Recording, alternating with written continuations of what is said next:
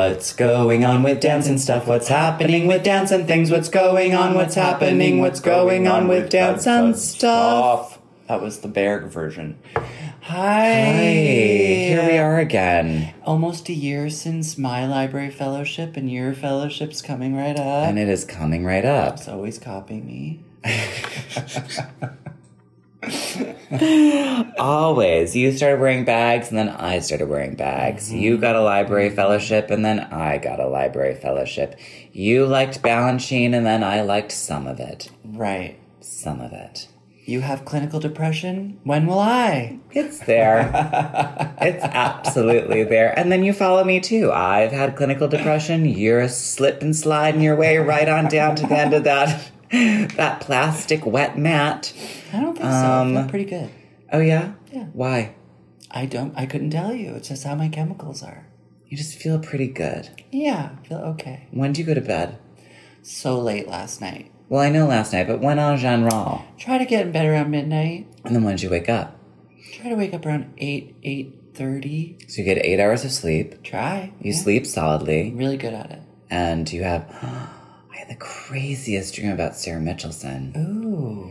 She was doing a performance at the kitchen, and it was not the kitchen we see now. It was as if you took the new Dixon Place, the old Dixon Place, the kitchen... Shea Bushwick, and kind of mushed those spaces all together. Mm-hmm. And she was doing this piece with all women, and holding a leg up while dislocating their ribs while she screamed at them. And I loved it. I was liking it. Yes. And then towards the end of it, she took a razor and started cutting into the back of her scalp. No, this is the story I told you today about Jeffree Star getting the hair transplant surgery. No, this was the dream, and it happened days ago. And all this blood started just little rivulets of blood started coming down. And I was like, and then she was cleaning up after the show, and I was like, that was a really great piece, Sarah. And she was sort of distraught, but also said thank you. Her head hurt, Maybe. From the blood. I think I was fusing it with this old piece he's based in Brussels, or they are based in Brussels. Jeremy. And I can't remember their name. They did the piece where... Daniel Linehan. Where they had that person throw up all over that other person, all that blue vomit. Remember Lindsay Clark saw it? Was it Daniel Linehan? No. This performer's bait is Belgian, I believe. Oh, I do remember some vomit. I want to say it's Dito, but it's not. Dito von Tito. Can you imagine? And at the end of that piece, he made these little incisions on his eyebrows with razor blades while blood ran over his face while going, it's okay. It's okay. It's okay. It's okay. I remember being like, that's really good. So I think it's just this kind of mix of, I think in my dream, I've been dreaming of shows I want to see. Things like that. Dream a little dream. But speaking of shows and dreams and shows I'll never get to see, Jeremy's and my AIDS oral history project is coming up. Mm-hmm. I've listened to dancers, choreographers who I wish were still making work.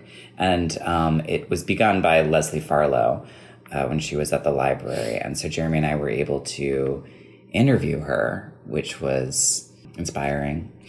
And that's what the pod's going to be today. It's a great interview. I already listened to it. You're going to learn a lot. You're going to understand how devastating and how devastated the whole dance community has been. And that she actually spoke to these people is so tremendous. Yeah. Librarians are important. Librarians are important, and I have mad respect for the librarians at the Jerome Robbins Dance Division, helmed by our icon, Linda Murray. Really, she's speaking of top 10 lists. Speaking of, I know. Talk about if I was going to do a top 10 list of people on this planet. Linda Murray, someone who I hope to be more like. You're doing the AIDS oral history. Correct. What are the other oral histories being talked about in the symposium? So the symposium is not oral histories. Oh. There's former curators at the library decided what the different subjects would be for their anniversary. And so Madeline Nichols, who worked in the Jerome Robbins Dance Division, picked the AIDS Oral History Project as what it would be. I feel like sometimes the language gets confused into the AIDS Legacy Project, which was a different project that was started in San Francisco. And what are some of the other topics? The other fellows are, so Triwi Harjito, I believe that's how her name is pronounced, is the Genevieve Oswald Fellow, and she's working with the Claire Holt Collection. Jeremy and I are the Madeline Nichols Fellow for the AIDS World History Project. The Michelle Potter Fellow, who will be going through the Khmer Dance Project. It's two fellows. It's Emily Coates and Emmanuel Fouan, but they are separate. They're not working together. The Jan Smith Fellow for the Dance Theater Workshop Collection is Tara Aisha Willis. The Dance Curator Fellow, who will be going through the Selma Jean Cohen Collection, is Elizabeth Zimmer, who's been a total treat to run into. Yeah, and she has is really fun. She turned me on to this, to a book that was actually really helpful for the research that we're doing. And then the Dance Division Fellow, which is a topic selected by the Dance Division staff instead of a former curator, was the Dance Division Photography Files, and that's Apollinaire Scher, who will be working with the Barbara Morgan, Martha Graham. Great day. I hope I come and sit through all the hours, but we'll see. It's quite a commitment. It's quite a commitment. It's quite a commitment. People should, if you want to come, you absolutely should register.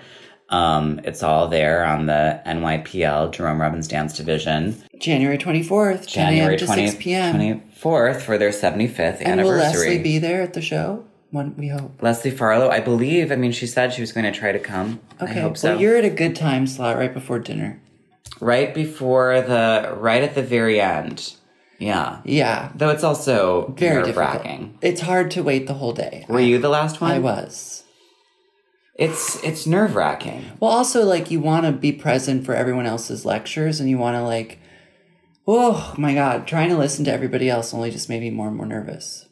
Yeah, well, I'm still unpacking how much of this is functioning as lecture, as performance. Jeremy has made this incredible video, and, we're still adjusting all of those pieces. It'll all keep getting adjusted until it has to be bird's eye for the day, until it has to be frozen. Yeah, but also it's a lecture. It's not like a finished Broadway show, so no.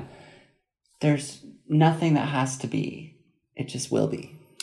Right. That's something that you can continue to repeat to Jeremy and I, who have incredible feelings of obsession, compulsion, and disorder.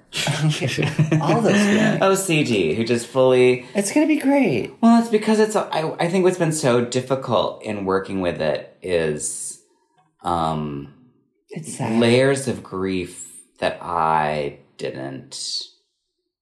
hadn't anticipated feeling so strongly. Mm-hmm. That I've known were there, that I've been talking about since forever. Mm-hmm.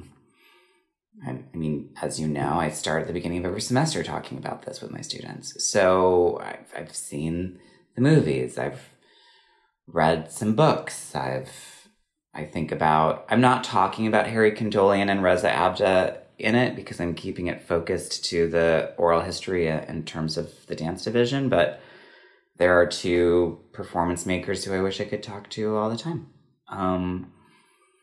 So it is...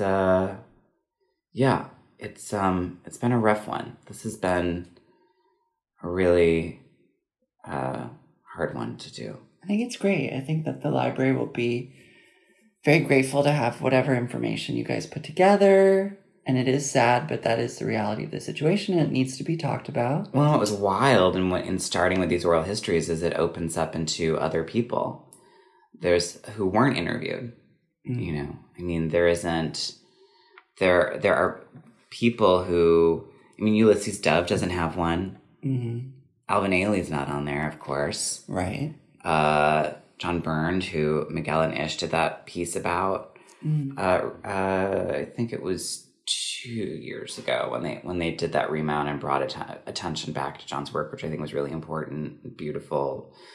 He doesn't have one. I mean, it goes on who doesn't have one, and their names will just be quickly said in some of these, and it gives the sort of broadening feeling of the virus, of this thing that is spreading and taking and removing, and it's hard.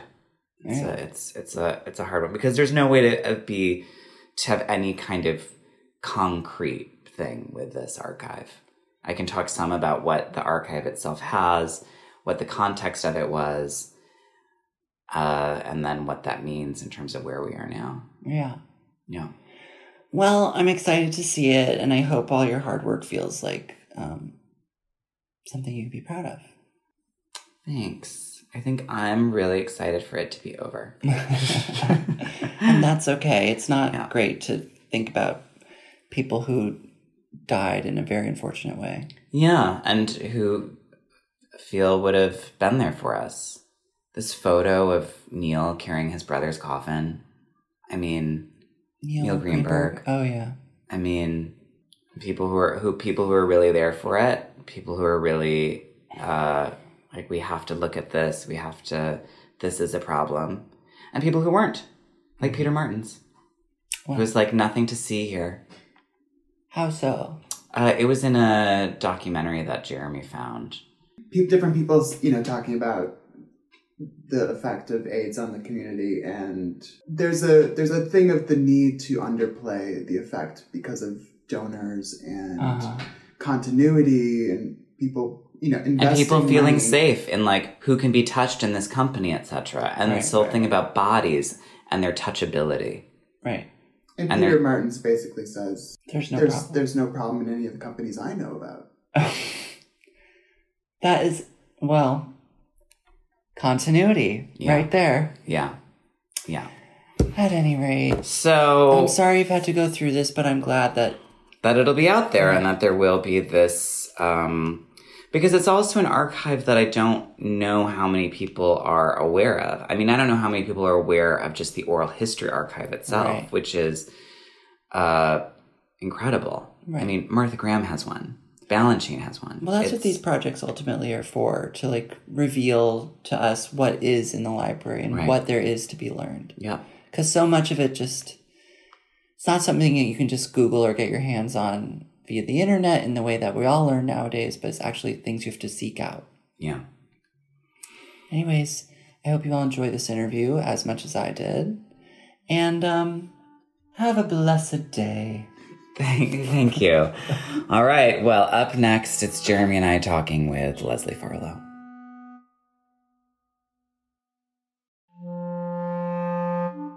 Okay, hi, ladies. Welcome. Hi, ladies. We're here. It's okay, Reed so and Jack. Yeah, you need to go to iTunes. Have you heard of iTunes? Go there, and we need you to rate. What would you call it? Comment. It's a storage thing for music and sound. You're going to go to iTunes and you're going to go to Dance and Stuff podcast and rate and comment. And you also have to subscribe. Absolutely. And subscribe, and because the more comments we get, the more listeners we get, and then the more people you can talk about this podcast with.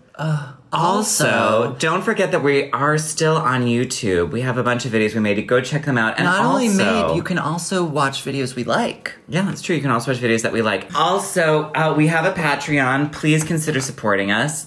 And because I would say, here's my recommendation, knowing the demographic of our supporters, cap it off at $5. Don't think that you need to give us any more than $5, because if all of you gave us $5, we would build the Dance and Stuff Center for Podcast Education upstate. Honey, this is basically our Kickstarter, like Marina Abramovic. Except we'll follow through. Thank yous. Hi, Leslie. Thank you so much for taking time out of your day to do this with us. Hi.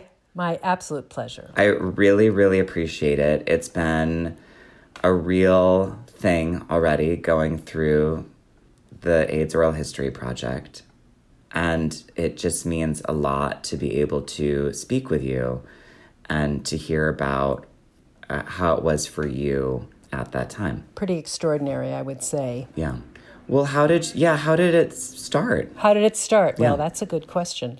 So I'm a young dancer in New York. All my friends are dancers. I'm dancing in different companies and working with people and taking ballet classes, right? And I was taking, one of my first friends to get sick was a visual artist named David Friedlander, who was living on the corner of Broadway and Houston on the top floor, and we did all kinds of installations. He was a friend from college, and he started to get sick. Another friend who got sick was John Byrne, and he would come.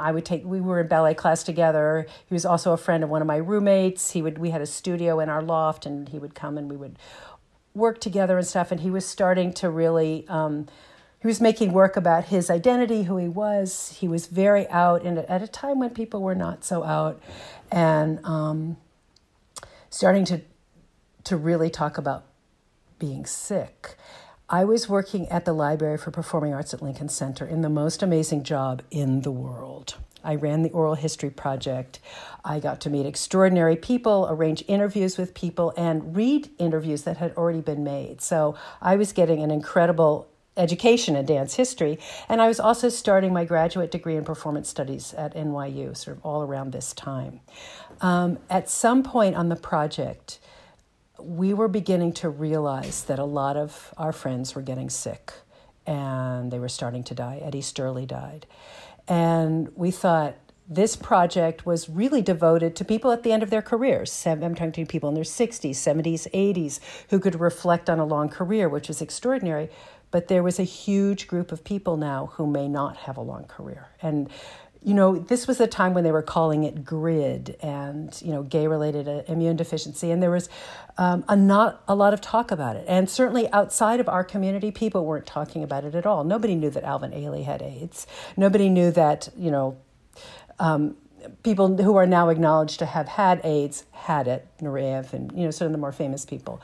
But our friends were getting sick. And we thought we need to document the history of dance as it's being made and as it is responding to this kind of extraordinary and bizarre phenomenon. And nobody had any idea where this was going to end.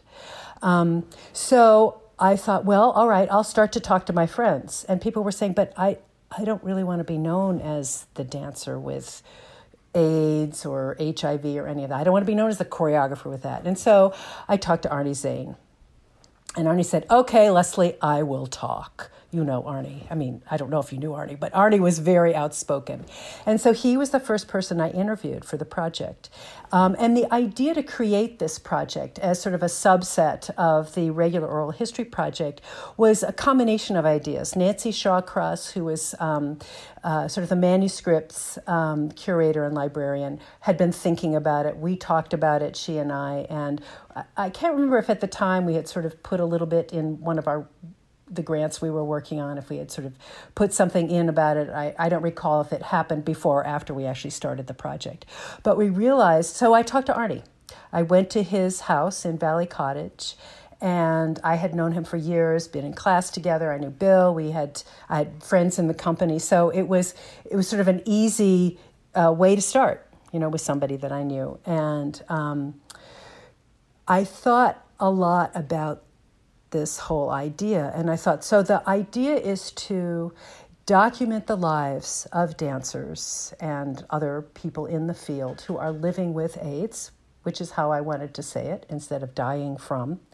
But what I really wanted to know about was their artistic vision. Who are they as dancers? What are they creating? What do they hope to create? And in that way, create a history of perhaps the potential of dance history. Do you know what I mean? Yeah. And so rather than focusing on, what are your symptoms and, how awful this is, which of course comes up, I wanted to focus on who are you as an artist?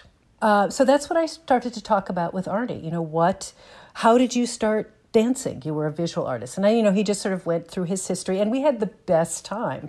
He was dragging photos out from under his bed and, sort of getting up and showing me things and getting back down. So at that moment, the opportunistic infection that he was struggling with was lymphoma, which really affected his ability to breathe and, of course, his energy level.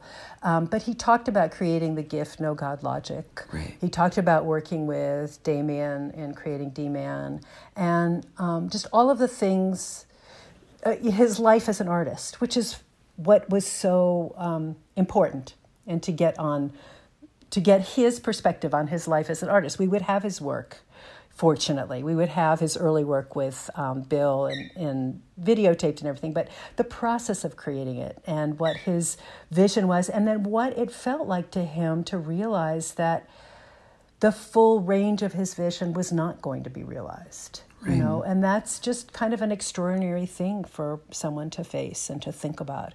What do I do? The abyss is about to open, and how do I address that? As a human being, as an artist. So that was kind of where we started.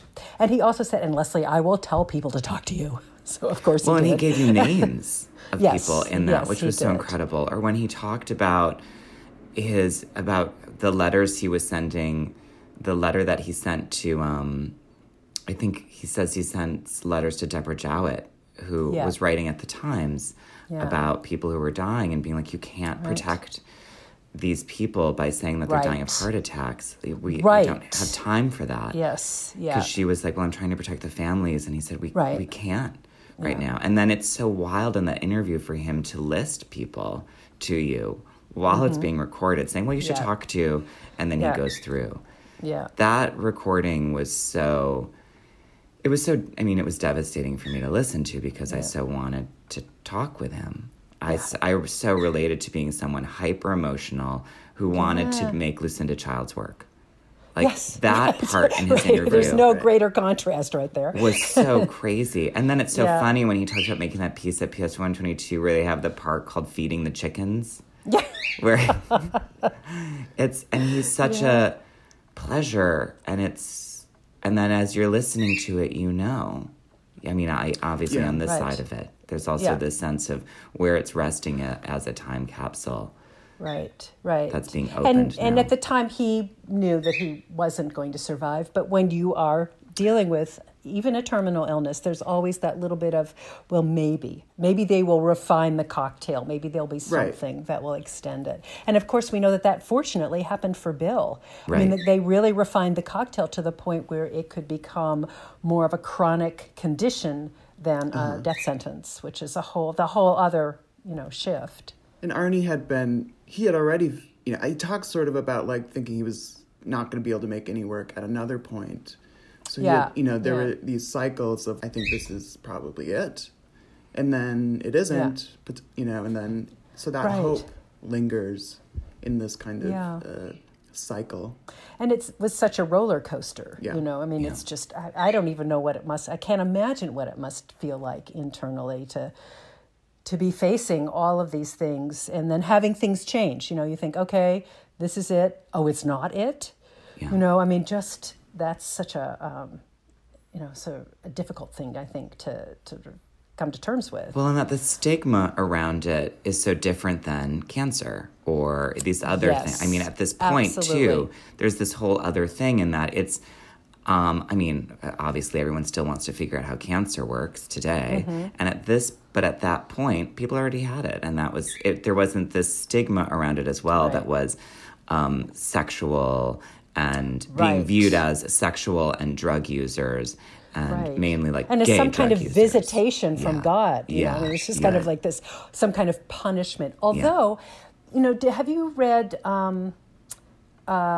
Making Dances in a Plague? Well, there's that, of course. But also, where's my brain? Not Suzanne Langer. Lucinda Childs Partner, you know who she is, who wrote the extraordinary book on AIDS and as a disease, and as disease as a sort of cultural phenomenon. Cancer as Sontag? reflections. Yes, Thank you. yeah. Thank It's a you. real, this is Yeah. a real, like, let me have some more Yeah. coffee right now. Yes, I know. And mine, at I don't know what I did with 10, mine. So, 30 in our schedules. but so Susan Sontag's work is a real interesting investigation of how disease is a cultural phenomenon and the approach to disease is a cultural phenomenon. So, of course, cancer went through that. Right. You know, that people would whisper, "Oh, she's sick." Right. You know, and there would be no identification of what it was. So that was happening with AIDS, certainly. And this whole thing about protecting the families and how, and as you probably know, families would disown their child who is suffering. And, you know, the becoming a pariah at a time in your life when you were barely alive and needed services and support. And Well, and Arnie talks about in his interview about the whole thing about camps. He was like, you know, and I've heard about these camps and, you know, just where that was going with this heinous government that we were in. That's also, I mean, we'll get to it in a bit when I also want to talk about the culture wars as this is all happening. Yes. As this real double whammy of a nightmare. Well, and what's striking to me in this conversation is the reality of, as it's happening, it's sort of not canonized, you know, like looking back now, hindsight, there's a kind of romance around like this time of kind of terror, you know, because it's contained for us now, right, in history. But at the time, That's a very it's good just point. kind of chaotic. No one knows. There aren't like Complete chaos. There isn't this sense of like this is a historical moment and how we behave is, you know, going to be understood by future generations. As it's like, how am I going to survive? Everyone hates me. No one cares about me. Right.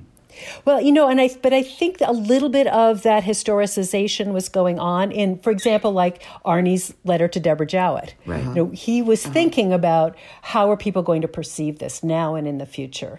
And certainly, you know, the Oral History Project, the AIDS Oral History Project was sort of part of that way of thinking. And also Jeff Friedman's work in San Francisco. Yes. So there were people out there thinking, this is a phenomenon. This is we're in the middle of something. We don't know how it's going to resolve or if it ever will, but we have to address it as something more than just.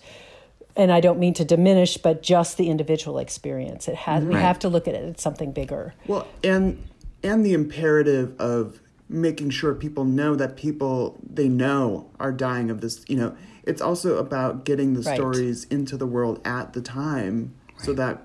These people who are hidden away, society wants to hide away, actually have voices. Which it's very interesting to think of how much then that changed what your work had been to date in terms of, and you talked about this in the beginning, in terms of an oral history project, in terms of there's this one way in which it's been being done, which is a look back, a review, a cataloging, an understanding one's relationship in the canon at the time of having created a body of work that one, of course, might not feel satisfied fully with, because when do we ever get to that? But that one knows that one has had one's time. And that this is all of a sudden coming in and making this puncture in this very different way into how this will proceed. Yeah, that's a really good way of putting it. And I can't understand, and I won't be able to understand, and I hope I won't be able to understand in my lifetime what it is to have my friends dying all around me in my earlier life, in my 20s and 30s, in a sense of here everyone is going, and what is this thing, and why is it being treated this way by the government? Why is Ronald Reagan laughing?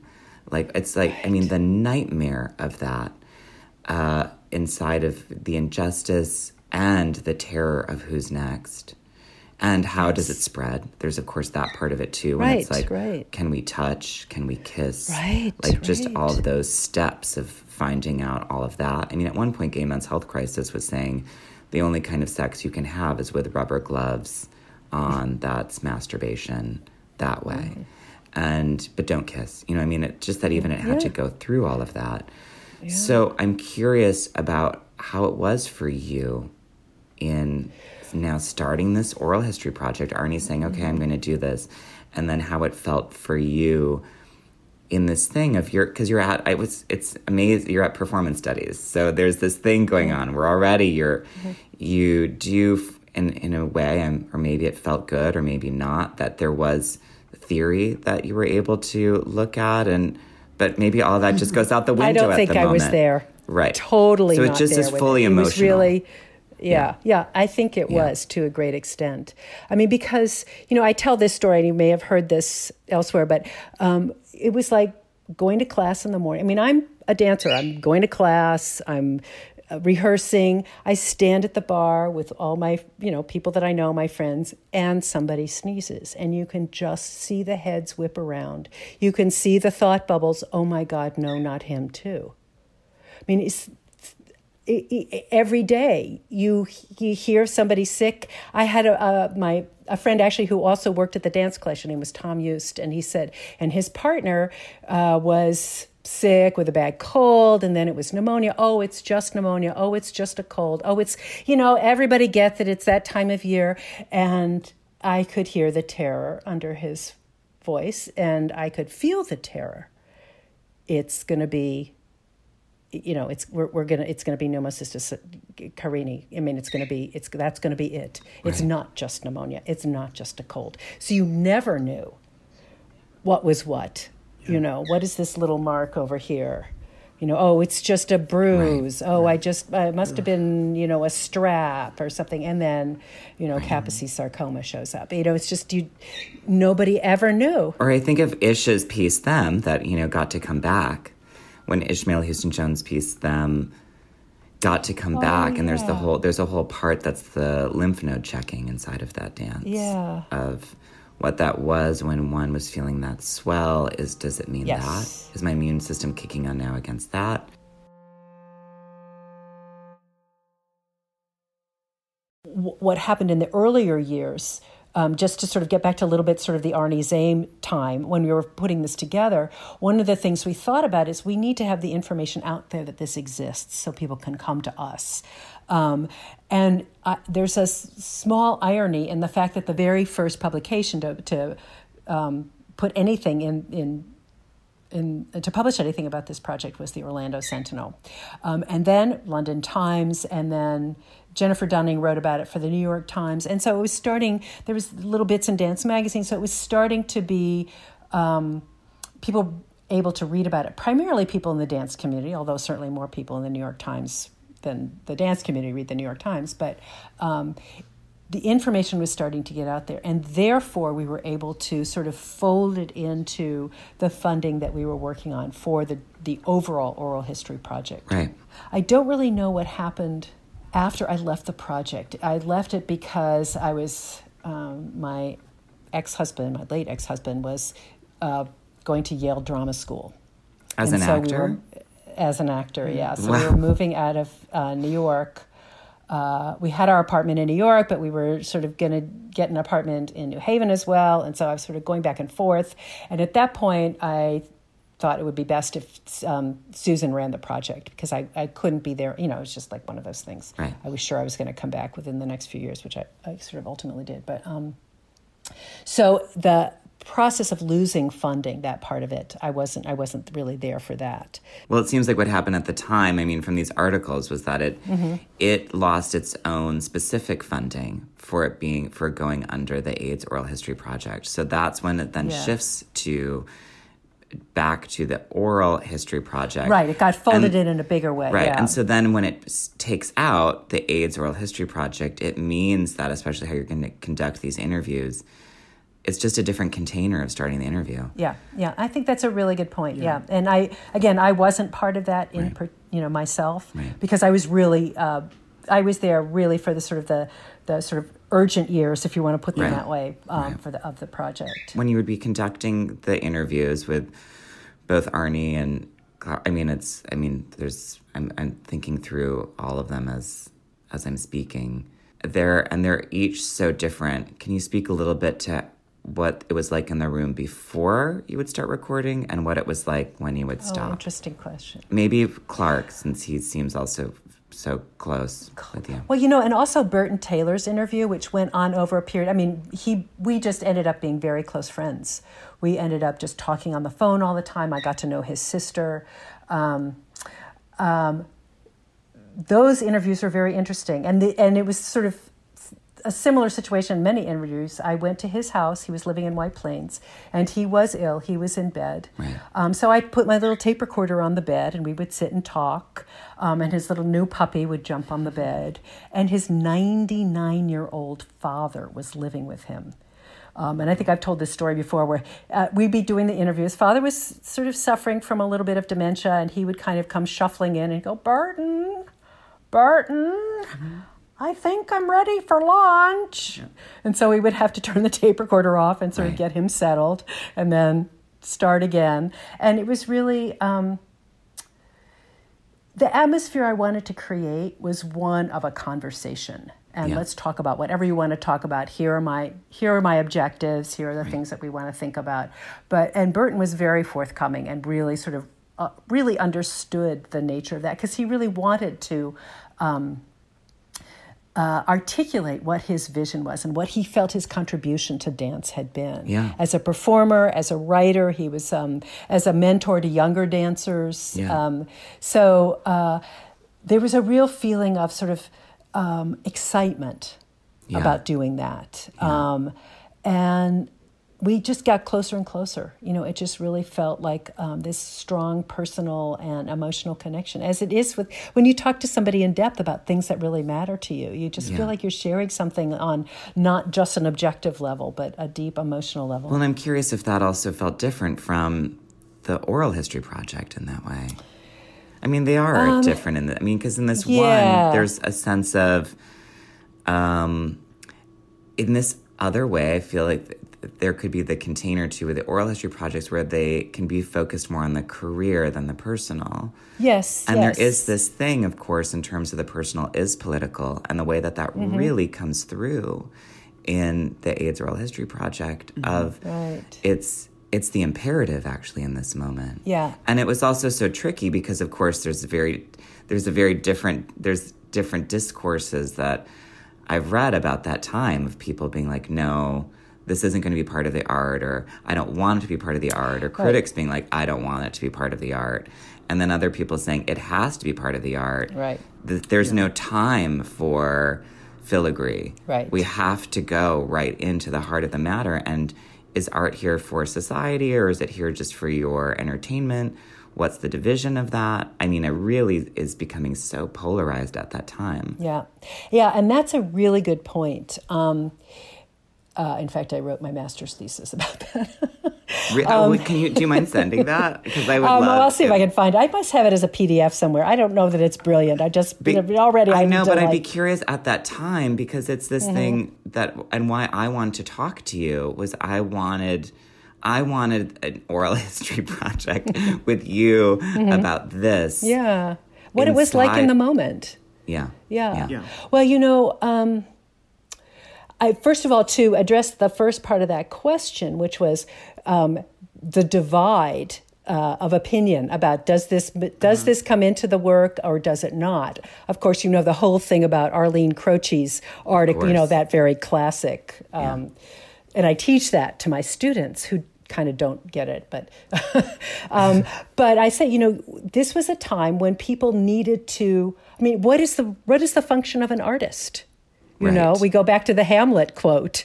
It's really to be a mirror, or some people believe that. Many artists believe that I exist in this time period. I've said that a lot. Yeah. I mean, I've definitely, in interviews, I've said I'm a mirror, and that's what I'm doing here. Yeah. I think, and I share that opinion as well as an artist. And I think it's clear that you do, which I love. Well, and I think the community felt that way, or a big part of the community. Yeah. I think the people who differed in that opinion to a great extent, were not artists. I mean, there were some, certainly, who needed to protect themselves. And I think that sentiment of this work, my work does not address, these kinds of issues, were artists. I mean, some who work on a very formal level. Right. The nature of the work, too, I think, is part of that discourse. Yeah. Are you an artist that brings in maybe narrative content or text or images from daily life in that way? Or are you an artist that really works on a formal level? Are we working with everything the upper body can do, or whatever it is? So I think that's part of the divide as well, is kind of the sensibility of the artist. But certainly many artists felt that even if their work tended to be more formal, there needed to be a way to address what was going on. Phyllis Lamhout's piece "Man" was really powerful. I don't know if you ever saw that, but that just you had to just wipe the floor up with me. I was just a puddle by the end. But she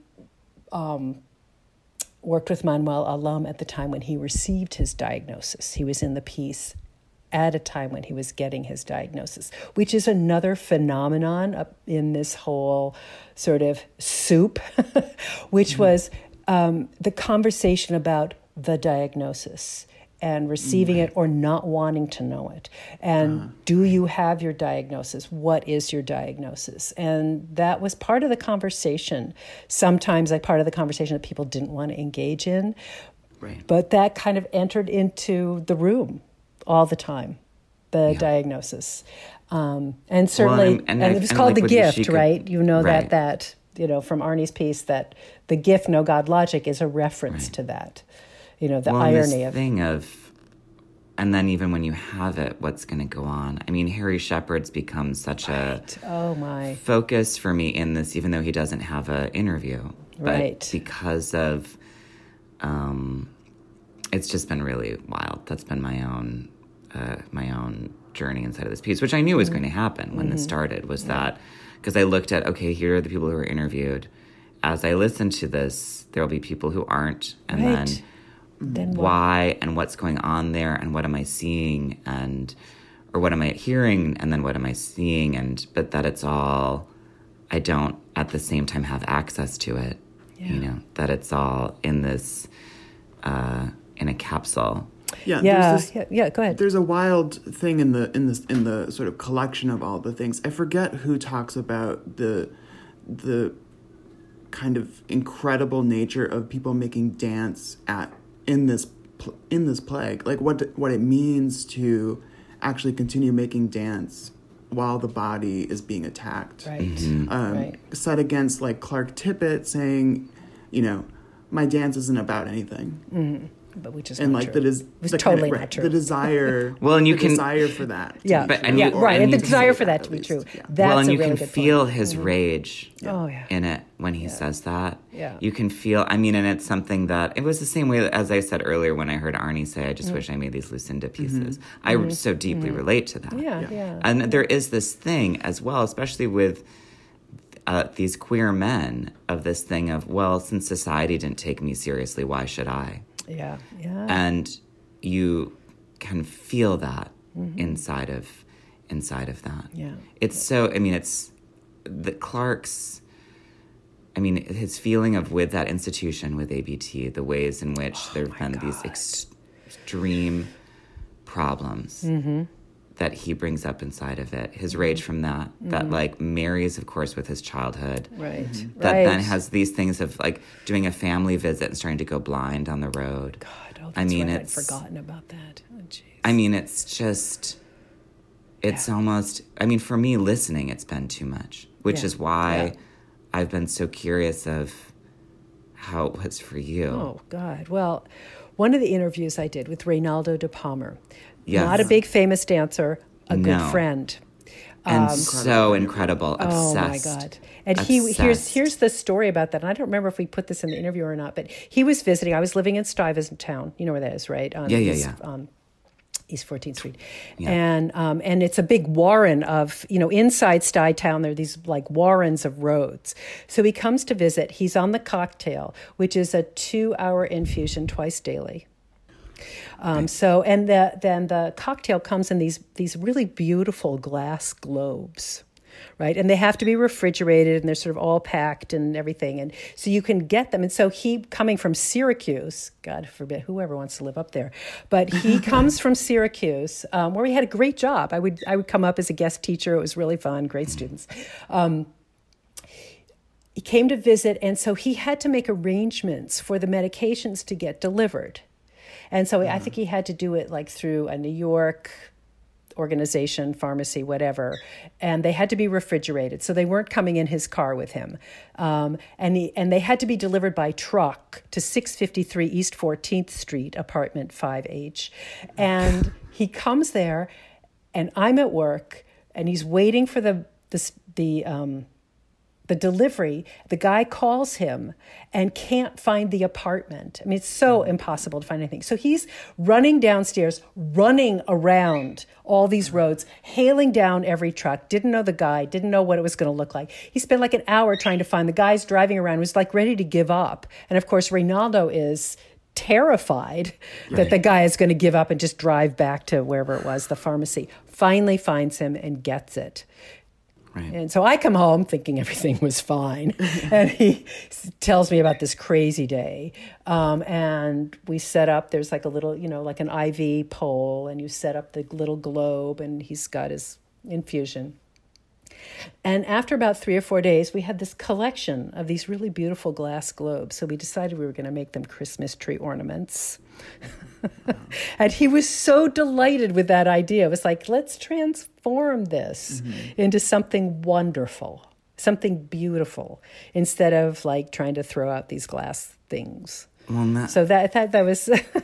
and that feels like him in that interview. Yeah, There's this sense of of a real pure light. Yeah, he really was like that. And, he said something to me that also kind of, devastated me, but all these interviews were pretty devastating. He said, we're all going to die. He said, I just know how and pretty much when. Mm-hmm. That's the difference. And I thought that was actually a very beautiful way of putting it. A friend of mine years later who actually died of cancer said to me, she said, death sits in the corner with me every day. I've made friends with him or her, I don't know. And I can reflect on that every day. And that's just how it has to be. Yeah. I can't be engaged. And we talked a lot, and even at that time, a lot of us talked about the sort of the Marshall metaphors for disease and how that's really debilitating for the person who is ill. I've got to marshal my weapons. I've got to fight. I've got to strap on, whatever it is, instead of saying, I am negotiating. I am living with. I am. It's a process as opposed to some out and out battle, which is either going to be won or lost. And the implication is the loss means you've been defeated. Do you know? It's a really, I think. Yeah, go ahead. Interesting in the dance community where it's all about overcoming physical obstacles frequently. Or at least that's where we sort of start when we get into a Western concert dance. And this idea of, I'm going to show you what it's been for me to defeat naturalism. Right. And turn out. Exactly. And it's extreme. I mean, my God, it's like balancing us. Don't even put the heels down. It's this thing of, we're going to just really, and then later you can get your double hip replacement surgery. Right. But it's this thing of at your sort of peak prowess, you will be able to do this thing. I mean, even Martha Graham talks about in Blood Memory of it. It looks light and easy, but it's, that whole, it takes 10 years. Right. And the body cries out even in its sleep. Yes. And this idea that... And I, that was my training was Graham, so I really had that. We called that dancing from the kishkas. Do you know what the kishkas are? It's intestines. It's like deep in with the core. Yes, well, and the thing of like, don't even let a drop of sweat fall on the floor. Right. There's so much power in that. Yeah. So I think that's this other thing that's so intense about these specific interviews because of the body and the idea of, pending on where they're coming from. I think that's And then it's interesting to hear the different people and their relationship to it. Yeah. In terms of the body or what they're going to overcome. Right. I mean, Arnie's has so much of this thing around his makerness, around his ideas that he wanted to see go forward, even to places that could possibly change something on Broadway. Yeah, yeah. And that there's a different kind of energy, say, with that than to Clark. Mm-hmm. Or the dancer, I forget his name, who like came to New York, just started taking dance classes and like couldn't stop. Like the obsession with dance was so intense, and it just like overtook him basically. Yeah. And I can't remember who that was. What is his name? It'll come. It'll come to us. It'll be in float our around here. It'll be in the presentation. Yeah. Well, so and what that was like. I want to talk it was actually one of the things that I wanted to address in my master's thesis, one of these things about the irony. I mean, there's so many levels of identity that that are at play here. Right. You know, first of all, being a dancer, male or female, puts you on really the margins of the artistic community, and particularly performance artists. We are like the lowest of the low. We are not musicians. We're not actors. We're dancers. And that's because of this whole notion that the body as the instrument is somehow suspect. And you find that in the academy as well. We all know that you know, that conversation. So there's that. And then as a male dancer, you're in a sort of somewhat different category. In modern dance in particular, but also certainly in ballet, the female body, the female dancer has really been sort of glorified in many ways. And the male dancer is something special, though, in a very positive way very often. But then in the bigger picture, the male who is a dancer and also gay is marginalized even further, and therefore male dancer, gay, and sick is, I mean, it doesn't even, margin doesn't even begin to describe it. So, you know, just barely non-existent in terms of what could be looked at, what could be embraced, what could be part of our community. I mean, not our dance community, but kind of the larger social community. And so all of those levels of identity were being addressed in The Plague, and they were always at play. And figuring out how to handle it. I mean, I think gay men's health crisis was a really, really important part of bringing that identity to a really active place.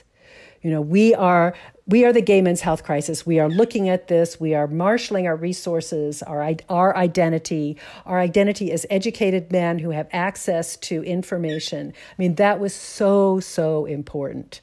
But it was part of that whole kind of negotiation of whose voice is going to be heard. And as you know, in the Latin community, in the African American community, there was just nothing but silence. And particularly in the Latin community where identifying oneself as gay was really complicated.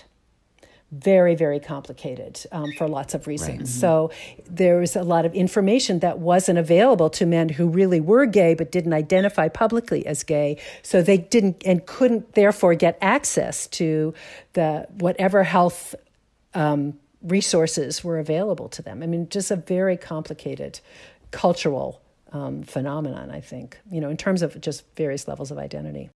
And so in your thesis, as you were writing about the gay dance body with AIDS, and then what that means in terms of, as you were saying, it's not even marginalized. It's like a different... Just disappears. Just gone. That like level of erasure. It's just an absence. Yeah.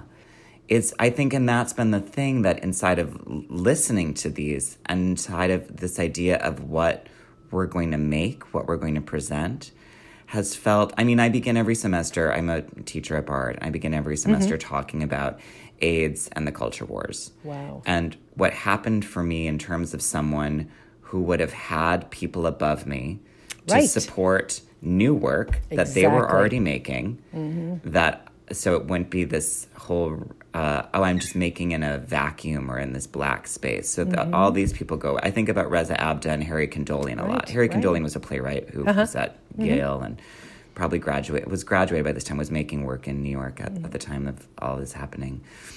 but that what's going on for people in my generation is so many of us, some know, some don't, are reaching backwards into the dark. Yes. While we try to help the younger generation go forward. And the level of, it's not even, talking about the stages of grief doesn't cover it, because it's actually absence. It's a thing of void. Absolutely. And then how do you even talk about it? How do you even make something from it? And and I don't have anything else to say at the end of that. Yeah. I mean, and that was something that I think we were all talking about. I know I've said a million times, I think I even said this in my thesis, but just in the conversation with people in general, whoever will talk about this will hear from me for hours and hours at a time. But one of the things that I also tell my students is that dance is an oral tradition. It's taught body to body. So is choreography. Right. And even if you're learning choreography that was not created on your body, it's taught body to body. Right. And even the creation of music for dance, the sort of ancillary things, it's all an oral process. And it requires presence. And a whole swath was cut through, a whole generation disappeared. So, as you're just saying, the teachers that might have been teaching you, gone. Yeah. The choreography you might have been learning as a member of a company or having stuff being created on you, gone. There's this literal body of information. And the audience. And the audience, the writers, the composers, everything gone. And for example, the writers who disappeared, their perspective as sort of the same generation of the artists who are creating work. Yeah. That perspective is gone.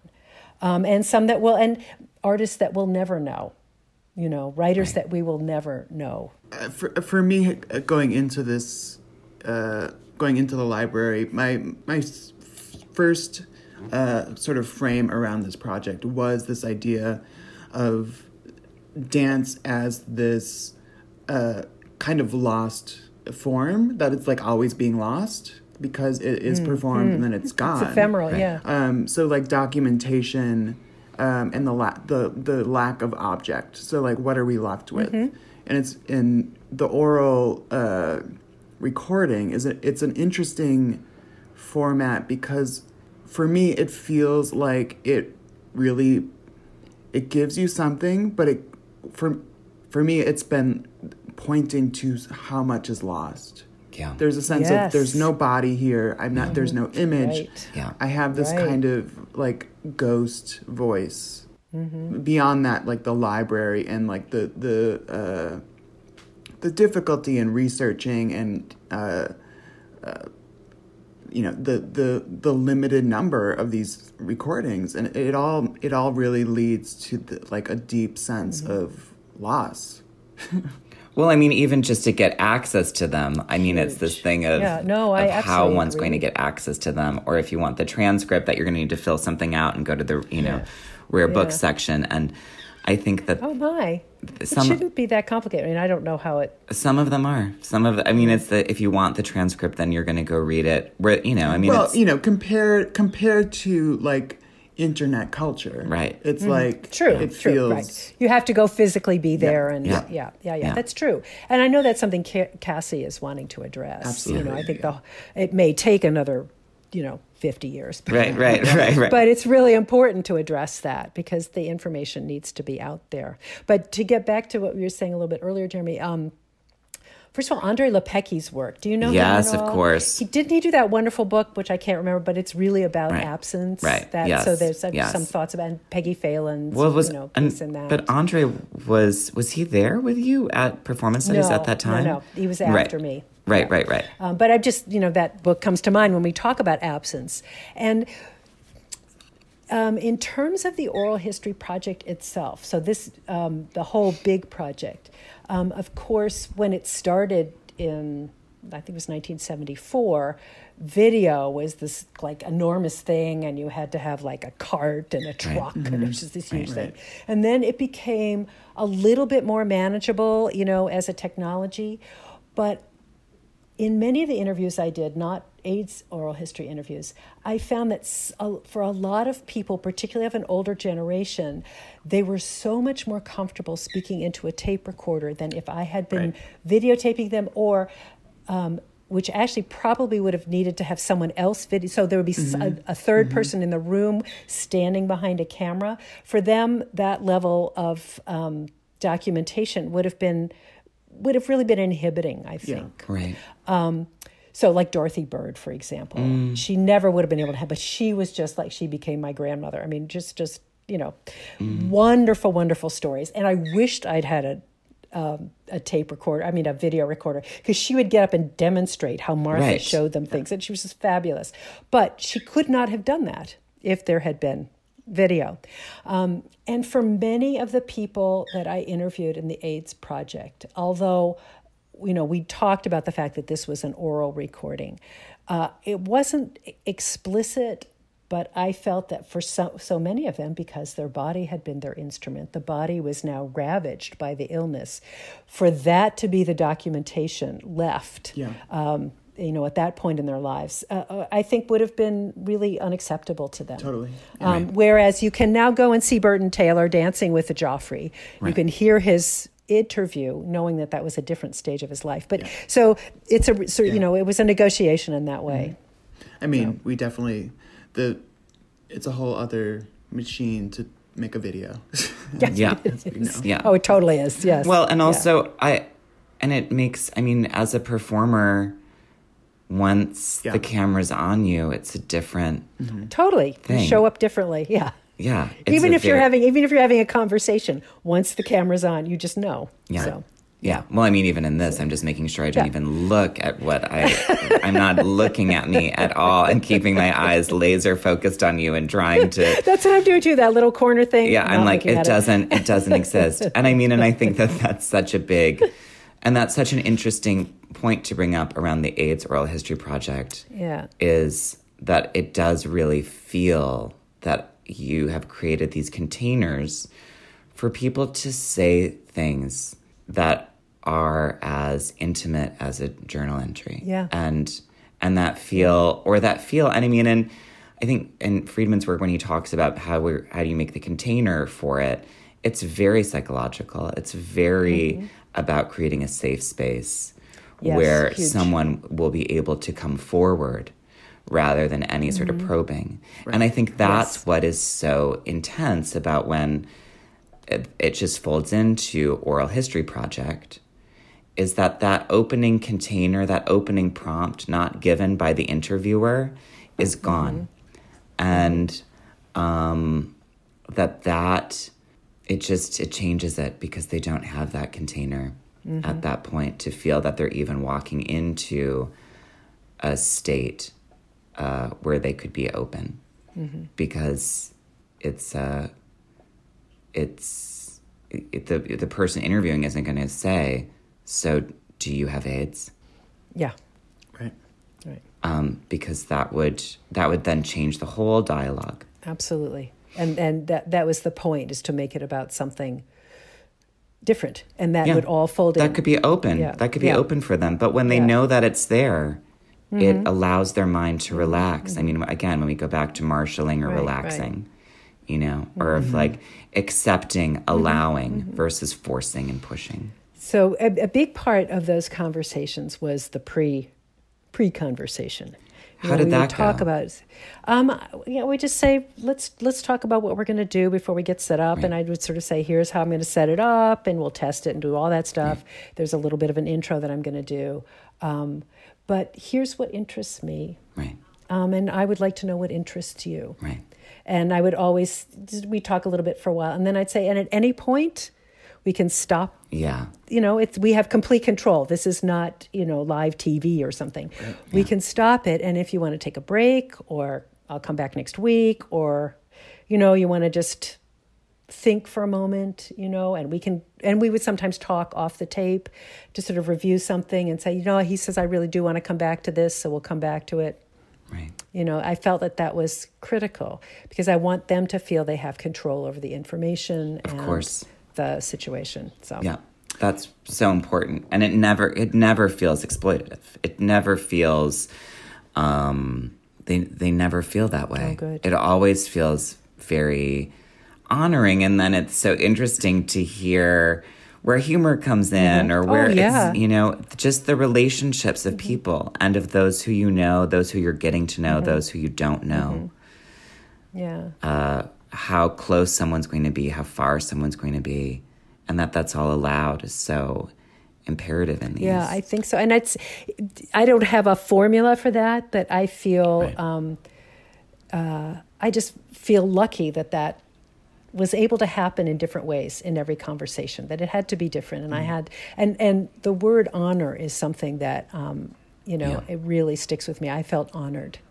And curious. And when someone is curious about what you're doing and who you are, then I feel like that it was a genuine curiosity and interest. I hope they felt that. Yeah, so absolutely. that I think maybe made it work. Oh, it definitely feels that way. It definitely feels that your curiosity, and I think it's this also, again, a different thing for particularly dancers, not as much choreographers, but if someone asking them about themselves. Yeah.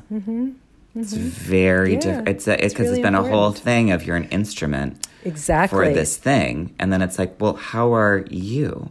Yeah. And it begins of this thing of where did you grow up? I mean, especially for these gay men, that is a loaded question. Huge. That is a loaded question. Huge. And it frequently in these opens the door. Yeah.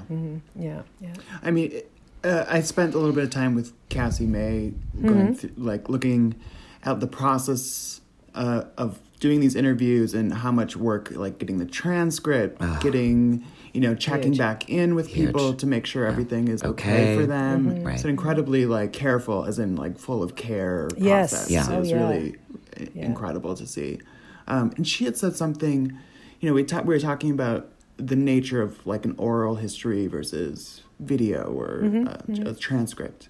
And she was saying that there was a time when recording became an option, it was really just used as a way to get to a transcript, in that there's a process of actually legitimizing the oral recording as an artifact. Well, that has sort of always been my mission. Yeah.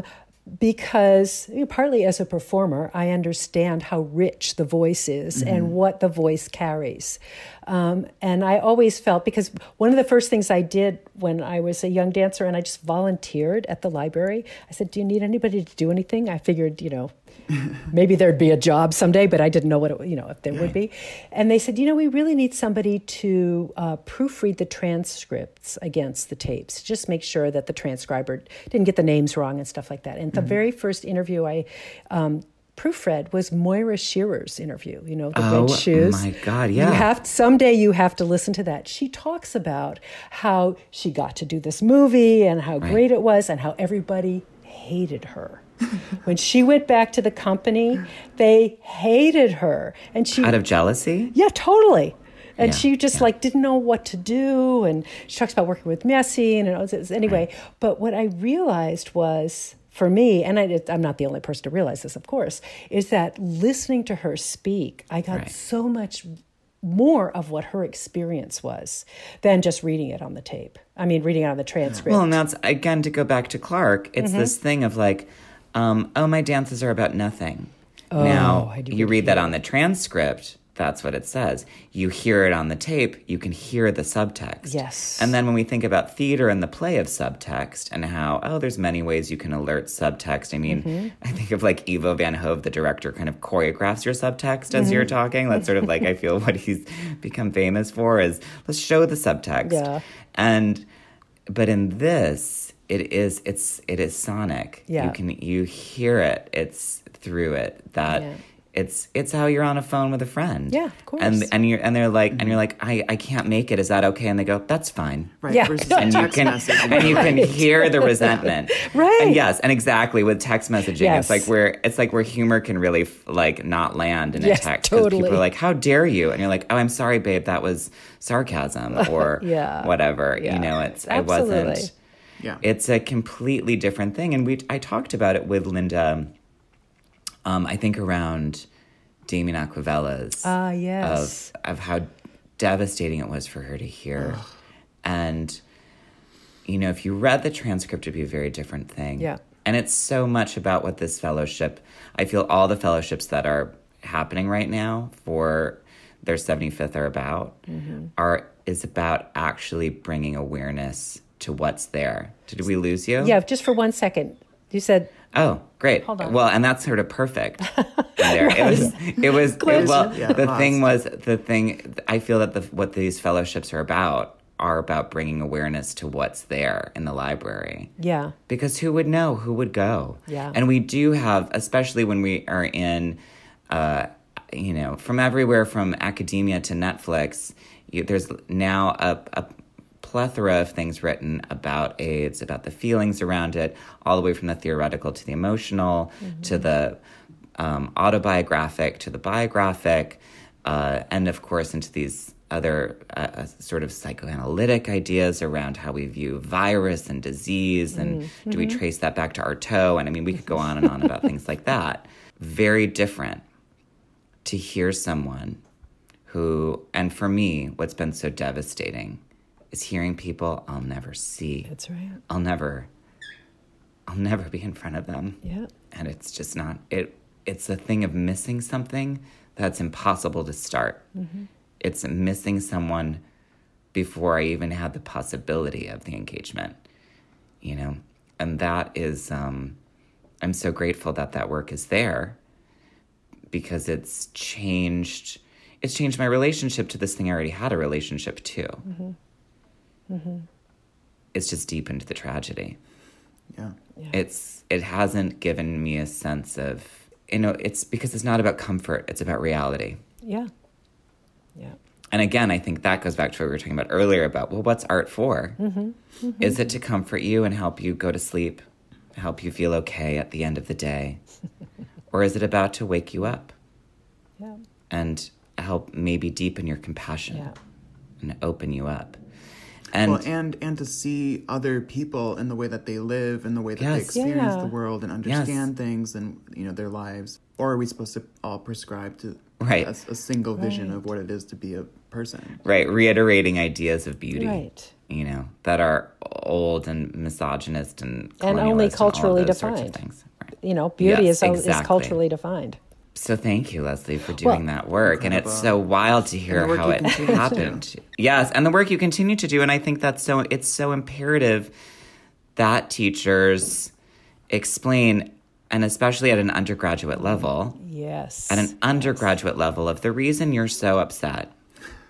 I get that you're angry, and we're all angry when we're young, but And we're all angry right now. and we're all angry right now. Big time. And so, but what you get to understand, and what you're imparting through now your teaching practice as well, is that of like, here I am in front of you, and now picture, hundreds of thousands of people all gone, standing around me. Sometimes because AIDS to most students is some kind of distant thing that happens in Africa. Right. Right.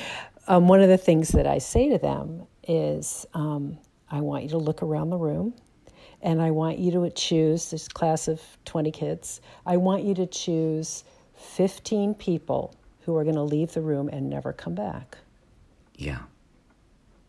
And there'll be 5 of you left. And those 15 people go away, and you never see them again. And they are your friends. They are your age. Yeah. They're not grandparents. They're not somebody in a plane crash in Siberia. And And you don't get to they choose kinda which get- 15, actually. Right. They just, yeah. Right. exactly. And it's not. And it might include you. Right. Right. And it's a thing of that it's not some, and also know that there's a government that knows and is selecting to not help. Yeah. That you also have a government that believes that this is okay. That is, it's allowing for a Holocaust. Right. Yeah. Right.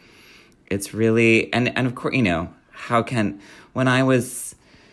grew up at the time when, as I was like 9 or 10, was when it was like AIDS kills gay people on the front of, everywhere. Yeah. So I'm going into my sexuality with this thing. And there's so many people from my generation who have OCD AIDS panic, which is, because also the PEP happens around as we're all coming into our sexuality. So friends who were, and myself, who would go on the PEP if there was a condom break, which is, basically at this point in the early aughts, was like doing a month of chemo. I mean, it was because it was doing Kaletra, Sestiva, and one other one. And then you would just get sick. Sometimes there would be like hallucinations. I mean, all that sort of stuff that would, I remember having that with Sestiva. I mean, Sestiva at this point in the early aughts was known to do like phantom limb stuff and night terrors was what they told me at the beginning of it. Incredible. Oh, yeah. Oh, my God. Yeah, I remember. I mean, I went on those drugs. Yeah. Then I would think about it in the time of, and I'm lucky that I have these. Yeah. It was really, and one of them, I mean, there was a condom break. I decided to go on the PEP, and that's how the person who I had slept with found out they were positive. Because I was like, these drugs are so hard on me. I was in Camelot the musical at the time in DC, I went on Sestiva the night before my dance call. So I like woke up thinking there were bats on me. And then I was like, that's right. They told me there were night terrors.